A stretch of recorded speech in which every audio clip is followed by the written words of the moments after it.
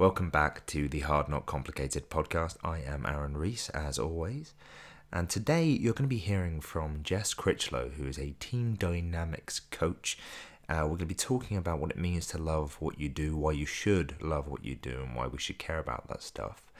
And, well, it's one of my favourite interviews so far, so I hope you enjoy it.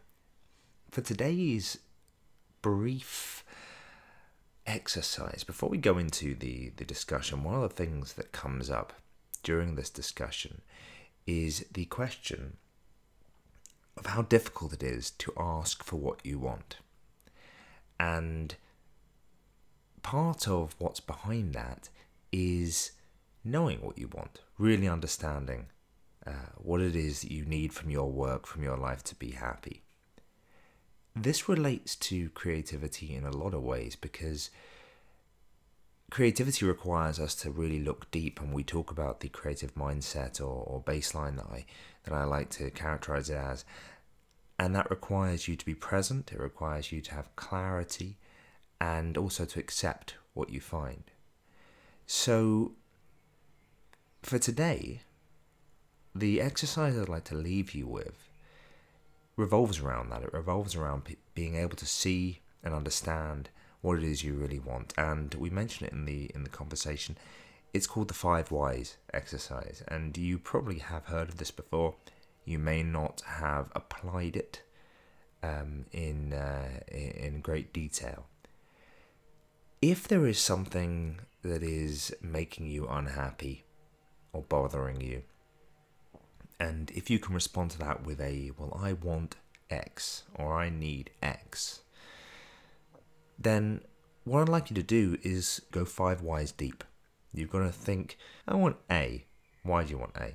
Because A is B. Okay, well, why is it B? And so on and so forth. Really try and get to the bottom of that. If you feel that you are stretching a bit, then that's a sign that you need to reflect more on what you really want. And you can apply the same method. So if there isn't right now something you really want out of life or out of work, you can apply the same method, the 5 Whys method, to understanding the nature of a problem. So that's today's exercise, focusing on understanding what you want by applying the 5 Whys technique. And I might add as a bonus to this, sit, meditate, think. There is nothing like allowing the noise of life to quieten down to help you hear the background. So there's 2 things for you now. So 1, ask yourself the 5 whys about something in your life. And 2, try and sit and meditate for a few minutes and see what comes to you. Jess Critchlow, welcome to the Hard Not Complicated podcast. Thank you. Thanks for having me. Now, Jess is a work coach. We recently met at, what was it, My HR Careers Evening? Yes, My HR Careers Evening. Yes, that's what right. It was. And we met, I believe, in the line for the toilet.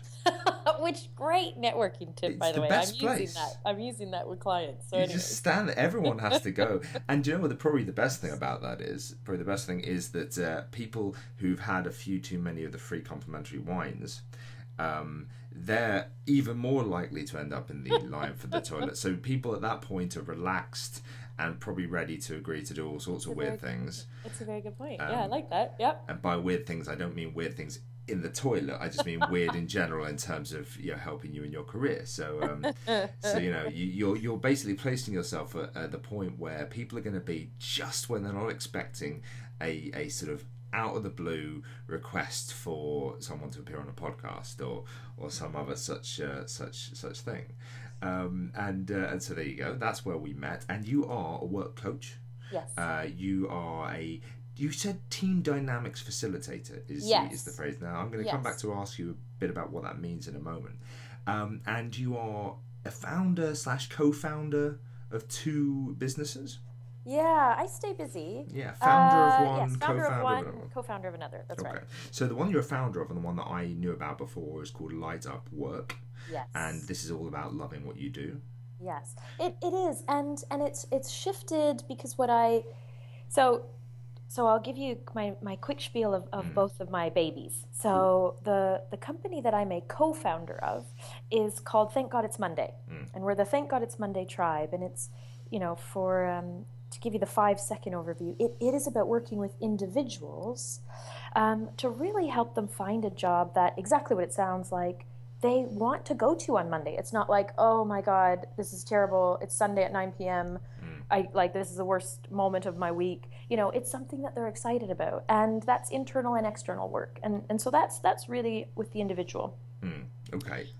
And the work I do with my solo venture, which is light up work, is the flip side of that, which is working with leaders and teams and people in a position to influence the environment side. So actually what do our offices or our, whatever setting need to be like so that people can enjoy what they do, so that we can get out of these amazing, intelligent grown-ups way so that they Mm. can be motivated and enjoy coming in and do good stuff. Okay. So essentially, everything you do seems to be about love. Absolutely. You are the Cupid of the business world. Oh, Sort well, of that is brilliant. That is, yes, that you're is me. I'm with floating around with your bow and arrow of job satisfaction, yeah. shooting people in yeah, whilst they're not looking, is You it? got it. But You got it's it. That's the well, deal. Yeah. that's I mean that's a fantastic thing to be. That's a fantastic thing to be, and presumably so okay. Not that this podcast isn't about business strategy, Right. but it is interesting that these two things seem to be a bit of a pincer movement. So on the one hand, you kind of, if okay, let's if I were being like seriously cynical business strategy head, okay, so what you're going to do with Thank God It's Monday, you're going to make people really sort of agitated about their work and how they don't love it enough and realize, hey, I should love it, and they get all going on that one. And then the other side of it, the light up work, say, oh, have your employees recently started going on about how much they're not happy about their work? Well, I can help you with that, and you can. So you're basically Wow. creating the demand I for didn't your other work. I didn't realize I was such a business genius, but yes, it turns out I am doing that. Yeah. Yes, that's exactly it. It's Yeah. it's, it's cynical and wonderful. Yeah, all at once. It's Yeah. you're And a here I thought I was an idealist. Who knew? well, who knows? Maybe it is idealistic. And team dynamics facilitator. Yes. So those are three good words in an Yeah. interesting arrangement. Tell me, Yeah. what is that? What does that mean? Well, and let me clarify, what a shit title. But until I come up with something better, that's got to be it. So So, I think it's quite good. I don't oh, think I it's think it sounds a bit like corporate schmarmy a stuff. little bit But corporatey. Yeah, yeah, but the concept of it I think is pretty cool. yeah. Otherwise I wouldn't be doing it. So what that means is and there's a lot of resources out there and stuff on this that proves it's not just in my head, but I am a firm believer, both in experience and in my education, that it's not like the whole is greater than the sum of the parts. Like, Mm, so it's great if we work with, you hear all these executives who have coaches and, high potentials who have coaches and, or, people who are struggling and hire a life coach. And yet the system that they're in remains unchanged. mm, And individuals can absolutely have an impact on that system. And yet they're not the sole impact. And so what a sort of team dynamics facilitator, team dynamics coach is working with that system itself. So whether that's a team, a small team, an organization, or something in between, what is the whole that is greater than the sum of the parts? What's going on in that system, and what are the threads that maybe we need to pull or tweak to make the system itself happier, more engaged, more productive, more effective, more mm, efficient? And that's the work that we do. And as much as we talk about the system as its own thing, which it is, the only way to get at that system is the individuals in it. And so mm. that's where you do work with the team as a whole and really get under the skin of what's going on in this team, in this system, and what do we need to do differently. Okay, so could you give me an example of that? Springing this on you because Yeah. I didn't ask No, you to not at prepare all. an example, but Not at all. for people who maybe for whom this is perhaps a more of an alien concept, what's Yeah. what's a typical example of how that So a works? really good, and this is a corporate example, so apologies to all of you who find this example boring, but a typical example is you've got a lead, and it's often actually triggered by a leader, often, purely because they're in a position of influence. And so they'll come and say, right, I've got this team. We all get along, we all like each other, we get in a room, we have our team meetings, we agree what everyone's meant to do, and then nothing happens. And we get back together the next week and we all say we didn't do our actions, and we get back together again and still nothing has happened. There's just no real, true sort of commitment and productivity. And so, what a typical kind of intervention would be, and it doesn't, I'm just making this up off the top of my head because, a typical intervention would be right, let's do an audit. So, I will sit and have a confidential interview with each member of that team, understand what's really going on, look at the trust levels, the productive conflict, look at what's really going on from an individual perspective, and then we'll get the team together and we'll start looking at what are the rules of engagement. How do we hold each other accountable? How do we actually design how this team works together in practical terms? And so it brings things to the surface that actually we don't normally do. Mm. We have side conversations of like, oh, did you see Bob? He was really shitty in that meeting today. And then that's it. And then that energy stays in that team, but it's never dealt with. I And see. so that's the kind of thing we surface, and then actually very practical terms decide now how are we going to engage differently. Mm. Is that it's still a little bit, I guess, so if I follow on the example of the people not committing to things, so, easy enough would be they have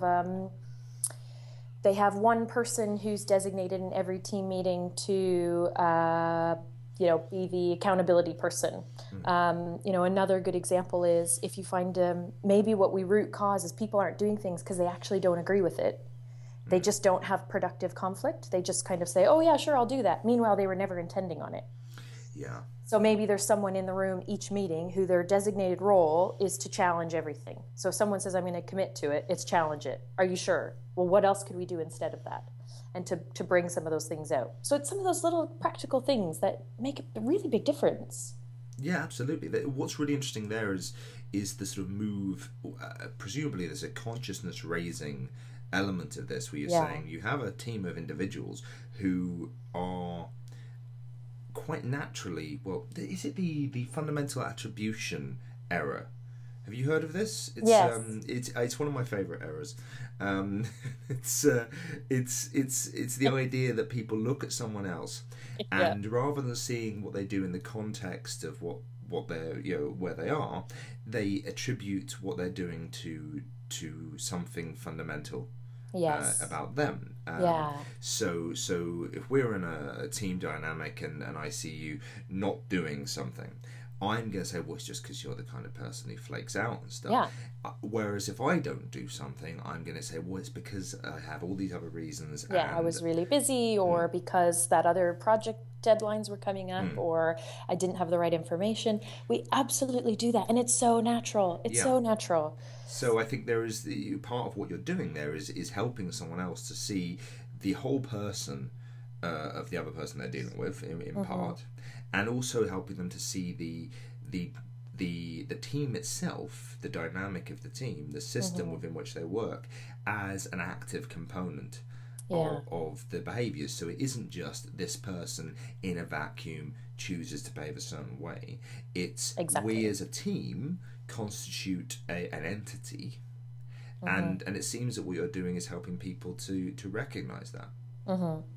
Well, and it's, if I think about it, just kind of switching topics on you, but it's a similar thing with why the sort of tagline in HR and learning and development and these kinds of roles are people join companies and they leave managers. Now, that's not necessarily 100% true, but the concept being they don't leave because of these big corporate wide things. They leave because they don't feel valued. They leave because they think they're being taken advantage of. They leave, everyone says, oh well, I got offered 5,000 more somewhere else. That's not actually why you're leaving though. You're leaving because you think you've been taken advantage of, that actually you should have gotten 5K more here. That's you know what I mean? So it's that dynamic of let's bring it to the surface and be conscious about it rather than it just tutting along and everyone kind of accepting that it's just that's the way things are, because they don't have to be. They really don't have to be.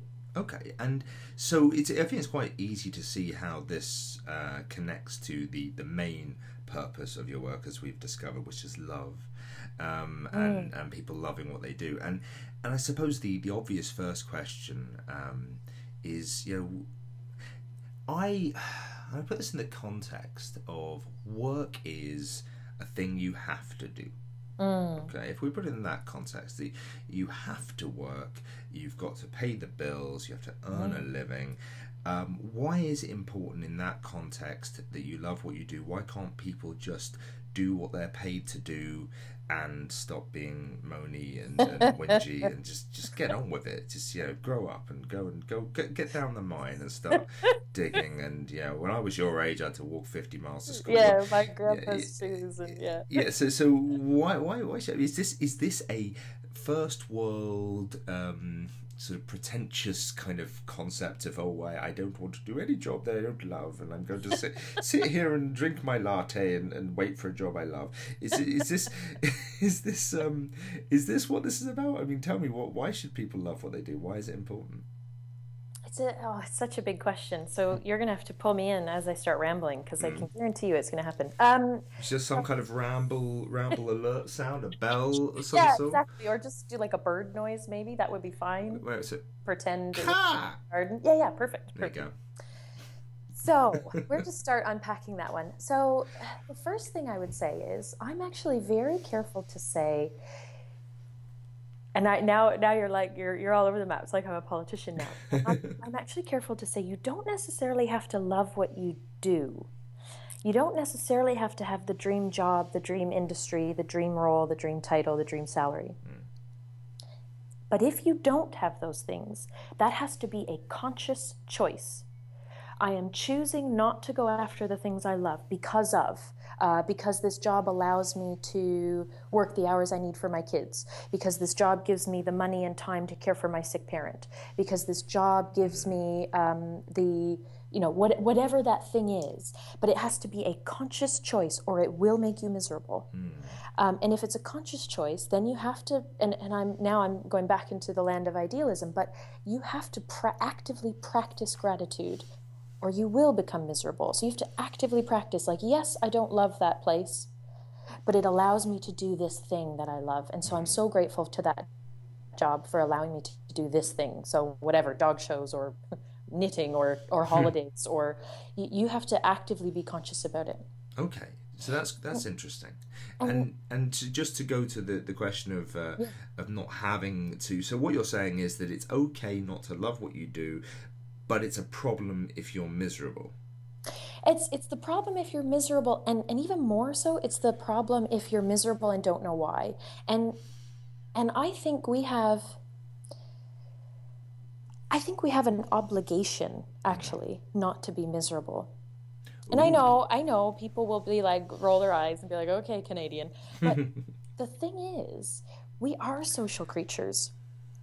And when you are miserable next to another human, they pick up on that. And that's not me being some hippie. That is like mirror neurons. This is science. This is not me just saying, oh, wouldn't it be fun if the whole world held hands and we got rid of all the guns and no, this is absolutely the impact that humans have when they're in proximity to each other. And so one of my biggest frustrations, and I get it. I get to be an armchair parent because I don't have kids, so I get that I'm about to infuriate people. But yeah, if you're a parent listening to this right now, just feel free to just hate me or think I don't know what I'm talking about. How long would they need to mute for?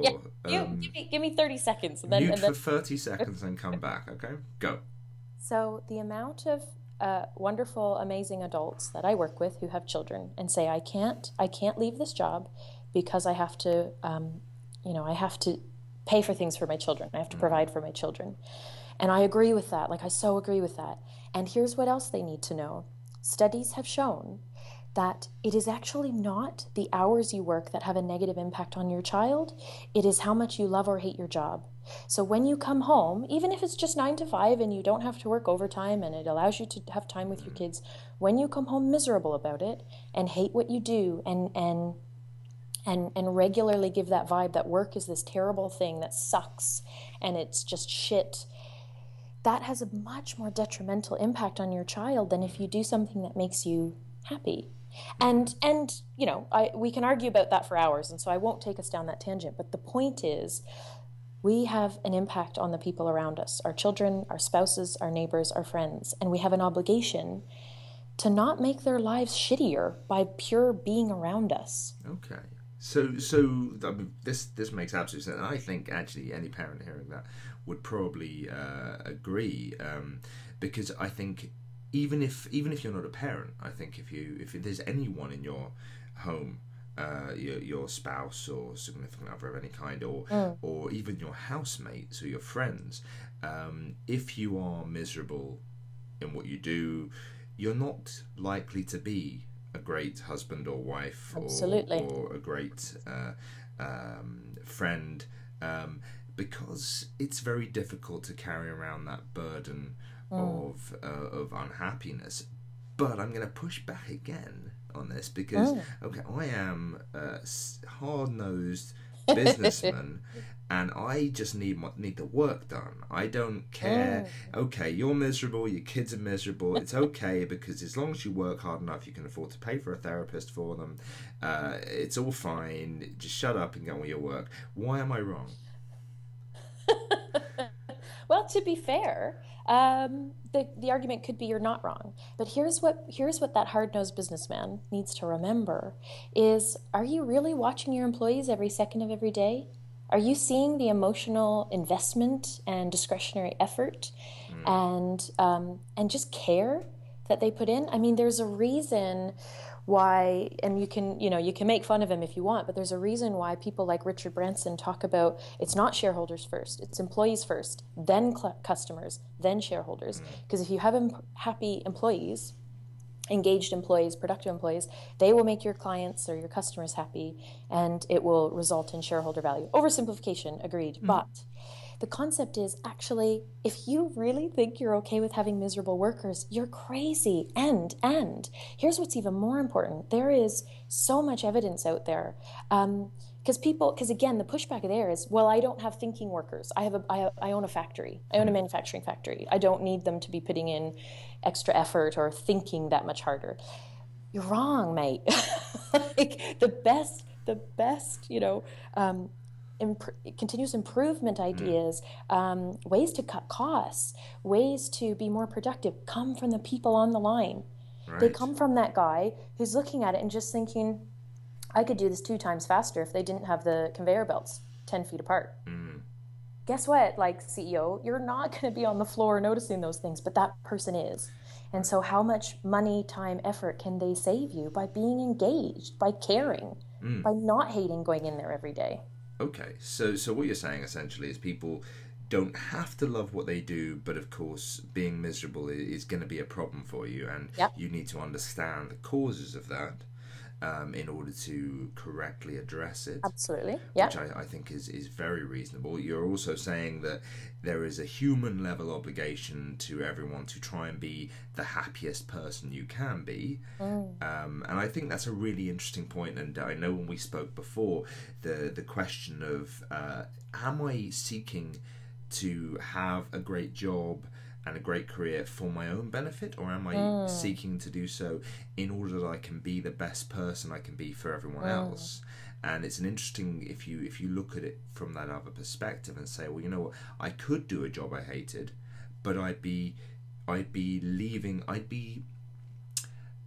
wasting a lot of my talent and therefore not giving the best of myself to the world whilst I'm here, which I think is a very smart way of looking at it. That your obligation is to be the best you can be, and that probably includes not being miserable and frustrated all the time. And then, of course, the last point is that people, generally speaking, even in jobs which you do not consider to be necessarily knowledge work, are better at it, more useful if they love what they do. Absolutely. Okay, I think, well, I'm certainly, and you're here preaching to the choir, but I'm convinced by this stuff, and I hope that anyone listening who wasn't previously convinced that it's worthwhile caring about love in the workplace, by which I mean loving what you do, not workplace affairs, uh, which is Yeah, fine as well. I don't, it is fine. It's not usually an intervention that I suggest to companies I work with, but sure, yeah, I don't judge. You're I in a don't judge. workshop, you say, I see some chemistry going on over here. But You too. interestingly, don't worry, I'm not about to suggest affairs, but one of the big drivers for employee engagement, and anyone who's ever looked at a Gallup survey knows these ones, is actually, do you have someone you'd consider a best friend at work? Now, the caveat there is they don't mean best friend overall, like does someone you met in the last six Right. months trump your friend that you've known since you were 4 years old? What they mean by that is, what does a best friend imply? It implies trust, cooperation, and someone who's there for you and knows who you are. Mm. And do you have that at work? And it's a huge driver of people feeling, yeah, invested, like they care, like they want to stick around. That's fascinating. Huge driver. Yeah, and I think the shame of it is actually a number of organizations actively discourage it. Mm. And I understand why. That's the thing. Like, as much as I'm an idealist, I've grown up in big corporate. I mean, I get it. They have targets they have to meet. They have, they get the shit kicked out of them as well when they don't meet certain targets. And so I get why these decisions are made. I just they aren't the right ones, Mm. where I saw you talking to Joe in the lunchroom. Come on, mate, like I've got that deadline. What are you doing? I get why that's said. I Mm. totally understand it because, one of the reasons why I like working with leaders is I feel for them. Mm. I mean, every book you read talks about how leaders make or break. Shitty leaders break companies and great ones build companies, and it's so much pressure, and I'm gonna have to drop an F-bomb. It's fucking lonely. You only get It's one of those. lonely. That's I it. used up my one, and I'm And happy I you're used already it. halfway It's through your shits. lonely. So, Yeah, I know. so I'm running out of words here. speaking of which, just I'm loving the fact that very occasionally you're dropping a mate in there, and that feels so strange with the Canadian accent. All of a sudden, mate, it I know. My comes husband over. regularly makes fun of me. He's like, you It didn't comes pick up over the accent, almost but you say almost Australian when you say it. It doesn't sound like Cockney, mate. It sounds like "Oh, g'day, mate." good day, mate. But no, actually, when you did that, that sounded Cockney. I can't get accents right apparently. Or maybe I But just then can't hear them. if there's any Canadians listening to this, they're gonna say my accent sounds weird because it does sound weird now that I've lived here. Well, there you go. What are you gonna do? Okay. Words. Anyway, after that the small sidebar on language and the how many times you're allowed to say particular words on this podcast. So the next question I think is obviously my main thing is creativity. Mm. And that's what I talk about most. And briefly, it'd be really interesting to think about why is being happy at work, why is loving what you do important for creativity. So my view on this is sort of twofold. So one is I don't actually think loving what you do is necessarily plays into creativity. The things that make you love what you do play into creativity. So what I mean by that is, do you feel like you can trust the people you work with? Do you feel like you have relationships at work? Do you feel like you get to use your skills and abilities at work? Mm. Do you feel valued? So these are all things that feed into, do you love what you do? And those are also things that absolutely feed into, do you feel like this is a safe enough space that you can bring up ideas, Mm. that you can have this, and you're feel free to jump in if I'm kind of looking at it the wrong way, but that you have that space to, kind of stretch into, I'm going to come up with a suggestion, and that's vulnerable. Yeah, I agree entirely. And the other side of that, of course, is can you object, and can you criticize, Mm. in a productive way? I mean, I recall once being in a workshop where it was a meeting, a team meeting, and I remember being a bit sort of confused by a presentation someone had done and feeling like they'd kind of missed the point of what they were talking about. And I sort of said this, and not in a, I didn't just say it aggressively, but there was a collective intake of Yeah. breath around there, like, ooh. And it's like everyone felt like I'd attacked someone. It wasn't it wasn't a safe enough space in which you could bring up objections, and almost worse than that, the boss at the time, at the end of it, said, "Well, Aaron's going to be talking later. You can get him back then." And he said it.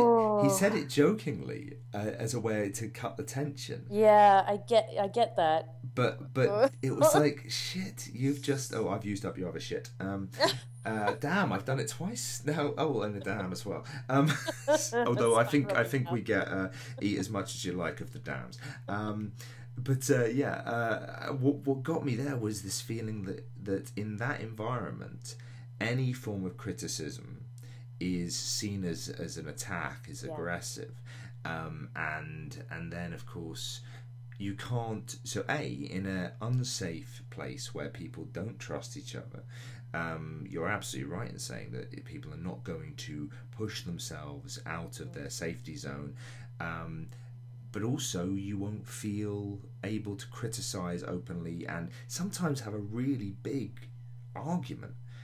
Some of the best creative teams might go home on a Friday evening having just really ripped into each other and really pissed off with each other. They come back in on Monday and go, all right, that was it was important we did that. Now let's get on with this because I think we made some good points, and let's forgive each other for the angry Yeah. words. Whereas in an unsafe space where you can't trust people, any kind of anger, which sometimes happens, will turn into sort of festering resentment and feeling of guilt and alienation. You need to be able to occasionally verbally assault someone and know that they'll forgive you. I think in very dynamically creative environments. And I'm not saying that's the best way of doing it. What I'm saying is that happens. No, and I think there's something. So when we talk about, well, when I talk, and most of my peers in this kind of field, when we talk about team dynamics, one of the first things we talk about, and every corporate rolls their eyes, but we talk about trust. And why we do that is because the other stuff just doesn't happen. I mean, I can sit here and talk until I'm blue in the face about how the other important things, and this is what corporates go like nod and go, yeah, yeah, absolutely, is accountability, productive conflict, results, pulling together for results. They all go, yeah, I want those things. And I'm like, right, you can't have those things unless you have a team that trusts each other. Those things don't happen without that. And it's exactly what you're saying. If you can't trust that we're in this for the right reasons, I'm critiquing that idea, that concept, that whatever, for the right reasons, not because I have an agenda, not because I'm being political, not because I'm trying to show myself in a different, no, because I want the best solution. Then that's a very, very different dynamic and so much easier to clean up afterwards if it does kind of come across the wrong way. Then I know he's out for himself. I know she's out for herself. I know he's just trying to avoid the boss. I know, it's just even a different feel in the room when you walk in. Absolutely, and I think some of the ways we see this sometimes is in the you remember the infamous Jonathan Ross and Russell Brand,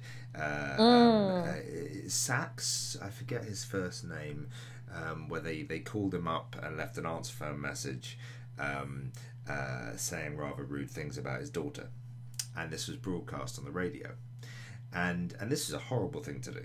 Right? This was beyond the pale. They should not have done it. But one of the arguments I remember hearing afterwards was that as comedians and creatives, what they were essentially doing there was they were allowing themselves to go in that direction. They weren't censoring themselves. And the point is that you're supposed to have a producer there and an editor, and you've got someone saying, right, okay, bring it back a little bit.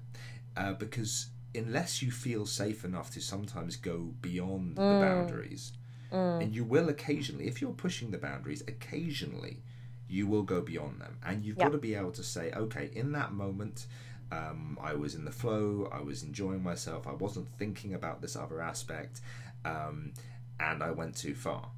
And that's going to happen if you are in a very creative flow. And then you do need, the trust of the room and the group to say, well, we know that you're not a terrible person. Yeah, we knew your intentions were in the right place. And we know you made a mistake, and we forgive you for that. And you need to have trust in both directions. I need to trust that people are not going to judge me if I do go a little bit too far. Otherwise, I'm going to be restraining myself, and in doing so, missing out on opportunities. And of course, they need to believe that I'm not necessarily the worst person in the world if I do break some rules. And so I think when you see very creative scenarios like improvisational comedy, you will get occasionally a joke that strays the wrong side of the line, and you can't have a world in which you crucify people for that, because then of course there's no space for experimentation. Yeah, absolutely. Originally, I started that answer with saying twofold, and my second yes. fold is super easy, don't worry, and quick. Look, you're not going to be creative if you don't like it. I mean, that's just, why would you be? Yeah. Like, I know it's a little bit oversimplified kind of thing, and again, it's everyone from someone who works in a shop to the factory worker to the binman to the knowledge worker to the CEO. If you don't care, you're not going to come up with suggestions. Why on earth would you? That's interesting. I'm gonna agree and caveat that with a point. Go for it. So the first point, I think I agree that someone who loves what they do, is invested in what they do, is likely to improve what they do because they care about it, and therefore they'll be looking for opportunities to go a step further and create more value. But there is the flip side of that, is somebody who hates what they do might be very motivated to find ways to do it less. And that person might be very creative in coming up with shortcuts. The kind of the smart lazy person is what I've They're heard. often the ones who change the world, aren't well, yeah, the guy who said, you know what, I hate farming. If only there was a way that something else could till this field instead of me, might have been the guy who first said, hey, that big cow thing over there, could I not attach this to him, and he'll pull the so maybe there is so perhaps there is you have I love that. you either need to love what you do, or you need to love just being clever. Well, here's the last. I'm going to caveat yours now. Where's the caveat? This is inception specifically, yeah, it's a hall of mirrors at this point. And this message is specifically for those sort of leaders and hard-nosed business people. Is what we find with, if I take employee engagement as a metric, and that is just people who care and give discretionary effort, that's really all it means. Yeah. What we find is very, very small percentage of people are actively disengaged. And actively disengaged people are the ones who are angry, right? Who are like, this is shit. Oh, I think that was my fifth one. Anyways, this is not good. I'm sorry, you've gone way too far. Yeah. I have to get some kind of coin jar, swear jar for you. They're the ones who want things, they care in an opposite spectrum. And the scary thing is the bulk of people are merely disengaged, and disengaged is actually just not caring. Yeah. And that's a scarier place, because they're probably not going to come up with suggestions because they can't be bothered. And I get it. That's not a critique on that individual. I understand when you're not, anyways, I won't go on about employee engagement, but that's the thing that hard-nosed business person needs to understand, is actually having angry people, that's good. Anger is good. Yeah. They care. They're invested. I agree. That's not the opposite of love. The opposite of loving your job is actually is just what would be a fancy word for not caring? Help me out here, Aaron. Disinterest? Apathy? Apathy, that's the one. Ennui? Apathy and ennui. Those are the two I want. There you go. That's scary. That's scary. Do you know, I'm entirely with you. And interestingly, the person who hates what's happening is very difficult to deal with from a manager's perspective. They take a lot of time, but they are potentially a gold mine. But what tends to happen is they are a problem. They're seen as a problem. And then they are shifted away. They're put on performance improvement reviews and given treated as if they are the problem.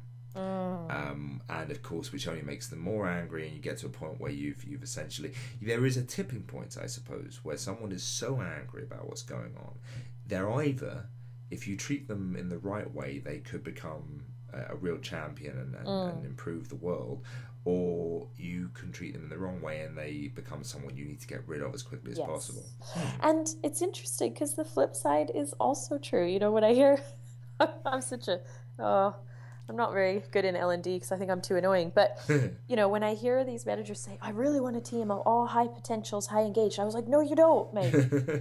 There's my Australian again. No, you Mate. don't, because they are high potential people, are amazing, and the most high maintenance of any employee group because they're invested, they're really clever, they're really switched on, they feel empowered, they want to make a difference. They, you know, they're not going to leave you alone. Absolutely. They're a great group, and they take a lot of work, and They, rightfully so. Rightfully so. Okay. So, final question. Yes. Final question. The big question. Yes. What is, in your opinion, hard, not complicated about loving what you do? I'm going to practice being concise. Let's see how I do. Well done. Yeah, you realise that's already a preamble, though. I know, I fail on it. It's like people who say the phrase, without further ado. That is further ado. What you've just said there is the ado that you just promised not You to just have promised not to any do. further of. I'm So, going to be concise. I promise. I really will. I'm going to do it. So, hard, not complicated about loving what you do, loving your job. So, there's so many things I could say, but I'm going to pick one. And it's true of leaders and individuals and teams even. What is hard, not complicated, is asking for what you need. And it sounds like a bumper sticker and it sounds oversimplified, but the sheer volume of times I see people, you know, in my one-to-one coaching who are so fed up, so miserable, so in such a dire straits with the work they do and their relationship with their boss and their company. And when I say, have you asked for what you need? Have you asked for that raise? Well, no. I'm like, right. Okay. And I understand why they haven't, right? Because it's not lack of bravery or lack of courage or any of these types of things. You know, there's other factors, but the same with teams. We start to make up these stories about what we can't have, what we're not entitled to, what won't be given to us. And we don't just ask for what we need. And the answer might be no. You know, it might be. But to just ask that question opens up a world of resources and help and development and growth and relationship and connection. And it takes balls and it's hard. right. For everyone involved. Teams, individuals, CEOs, whatever. And it's so hard. And so not complicated. And I think, and one of my big pieces of advice. So when I have, if I think about the individual type work, the one-to-one stuff, when they're like, right, I want to quit my job. If you cannot answer that question's 5 whys deep, and I'll explain what I mean, then you actually don't know what you want. So I want to quit my job. Why? My boss doesn't like me. Okay, why does that matter to you? Well, because I really need a relationship with my boss. Why? What does that give you? And so if you can't get at least 5 questions deep into that trail, you're actually not clear on what you want yet. So there's some more reflection to be done there. There's some more whatever, find a journal, talk to a friend, a spouse, whatever, but get very clear on why? What is it that you truly want? And will the thing you're asking for, exactly what you said, will that actually give it to you? I agree that the reflection is so hard, and certainly it is very much not complicated. Yet people do complicate it. So Yeah. people feel like they need to read huge self-help manuals to understand themselves better, rather than sit and think quietly for an hour or so, which is really hard because it's horrible sitting and thinking quietly for an hour or so, because you may not like all the things you think. There's so many things we could go into, and I think the one last thing I'd throw out there is, let's say you do some reflection, you do some introspection, it's uncomfortable. The other side of that is fact check yourself, man. The amount of people who, these stories that they have about work, their boss, their job, their value, that have now become fact. So my boss doesn't like me. Okay, cool. Okay, so can you be 100% certain that is true? 100% certain, no shadow of a doubt that is true. Well, no. Okay. And the second side to that is, and how do you act around your boss when you believe that to be true, when that's now fact for you? And the more we can fact check our stories, because there's an element of truth in them all. In fact, your boss probably doesn't like you. Who knows, right? But fact check them and just get really clear on, and what is that? How does that make me behave? There's so much cool stuff that people can get out of that. Just don't fact check it. Come on, you have that belief for a reason. That's fine. There's an element of truth, but fact check it. That's awesome. That's Yeah. a really useful, and that comes from the last thing. What can people really do if ask for what you want requires you to be really clear to yourself what it is you need, and secondly to not just rely on your assumptions and possibly erroneous stories you've been telling yourself for many years. So think a bit and check that you're right about these things when you have these insights. I think those are both very, very not complicated things that people can do, which I hope all our listeners will take to heart. I think this has been a very useful conversation. It has been about twice as long as we originally intended, but that is basically normal. Oh, of course. See, you should have used the bird noise a little more with I me. should have. Yeah, I gave you permission. You could I have did. gone. I did. You know what it was? I lost faith in the bird noise. It didn't. It was. It was. I should have gone with something softer, like coo. Yeah, like because the that could be annoying to people. Listening to this on maybe low quality headphones perhaps, and they get a very sort of harsh sort of noise, and it's not very pleasant. All right, we'll do the dove sound next time then. Yeah. Then again, there is a worry that my reputation as a serious entrepreneur, businessman, and coach and facilitator could be damaged by people hearing me making weird animal noises. The best entrepreneurs have a bit of fun. Yeah, Make it your thing. I'm the animal noises guy. Yeah, I may not make that my thing. Well, we'll see. It's an option anyway. It's a thing. Well, this has been awesome. I've really enjoyed this conversation. Oh, me too, Aaron. Thanks so much. It's been a lot of fun. And yeah, well, it's been great fun, and I'm sure that we will speak to you again here on the Hard Not Complicated podcast, because you clearly have a lot to contribute. And where can people find you? Though people listening, they're like, hey, this Canadian person with an accent that's kind of Canadian, who sounds a bit Australian when she says mate, and swears like a trooper. Where can I find out more about her, and where can I employ her and get her to come and help me love what I do? So, best place to find me right now is email and my website. I'm on Facebook and Instagram as well, all under Light Up Work. So, lightupwork.com. All one word? All one word? Mm-hmm. Yeah, I wanted something that I wouldn't mess up, let alone the people I'm working with. And my email is jess@lightupwork.com. And I'd love to hear from people.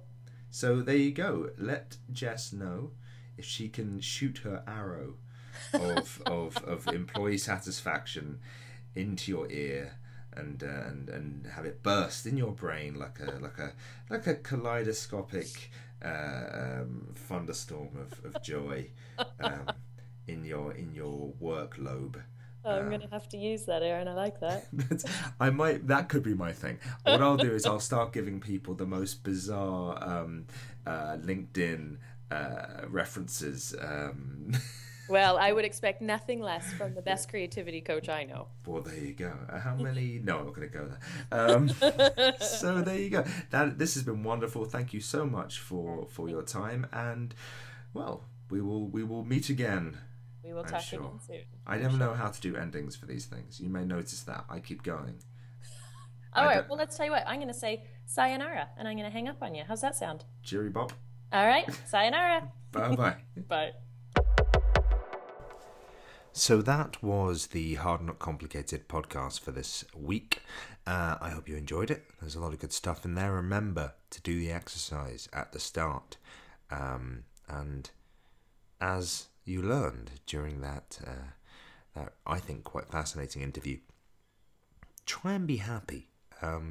It is important. It's not self-indulgent. it matters to the people around you. It makes a difference to their lives. So if you're not happy, do something about it. Make a choice.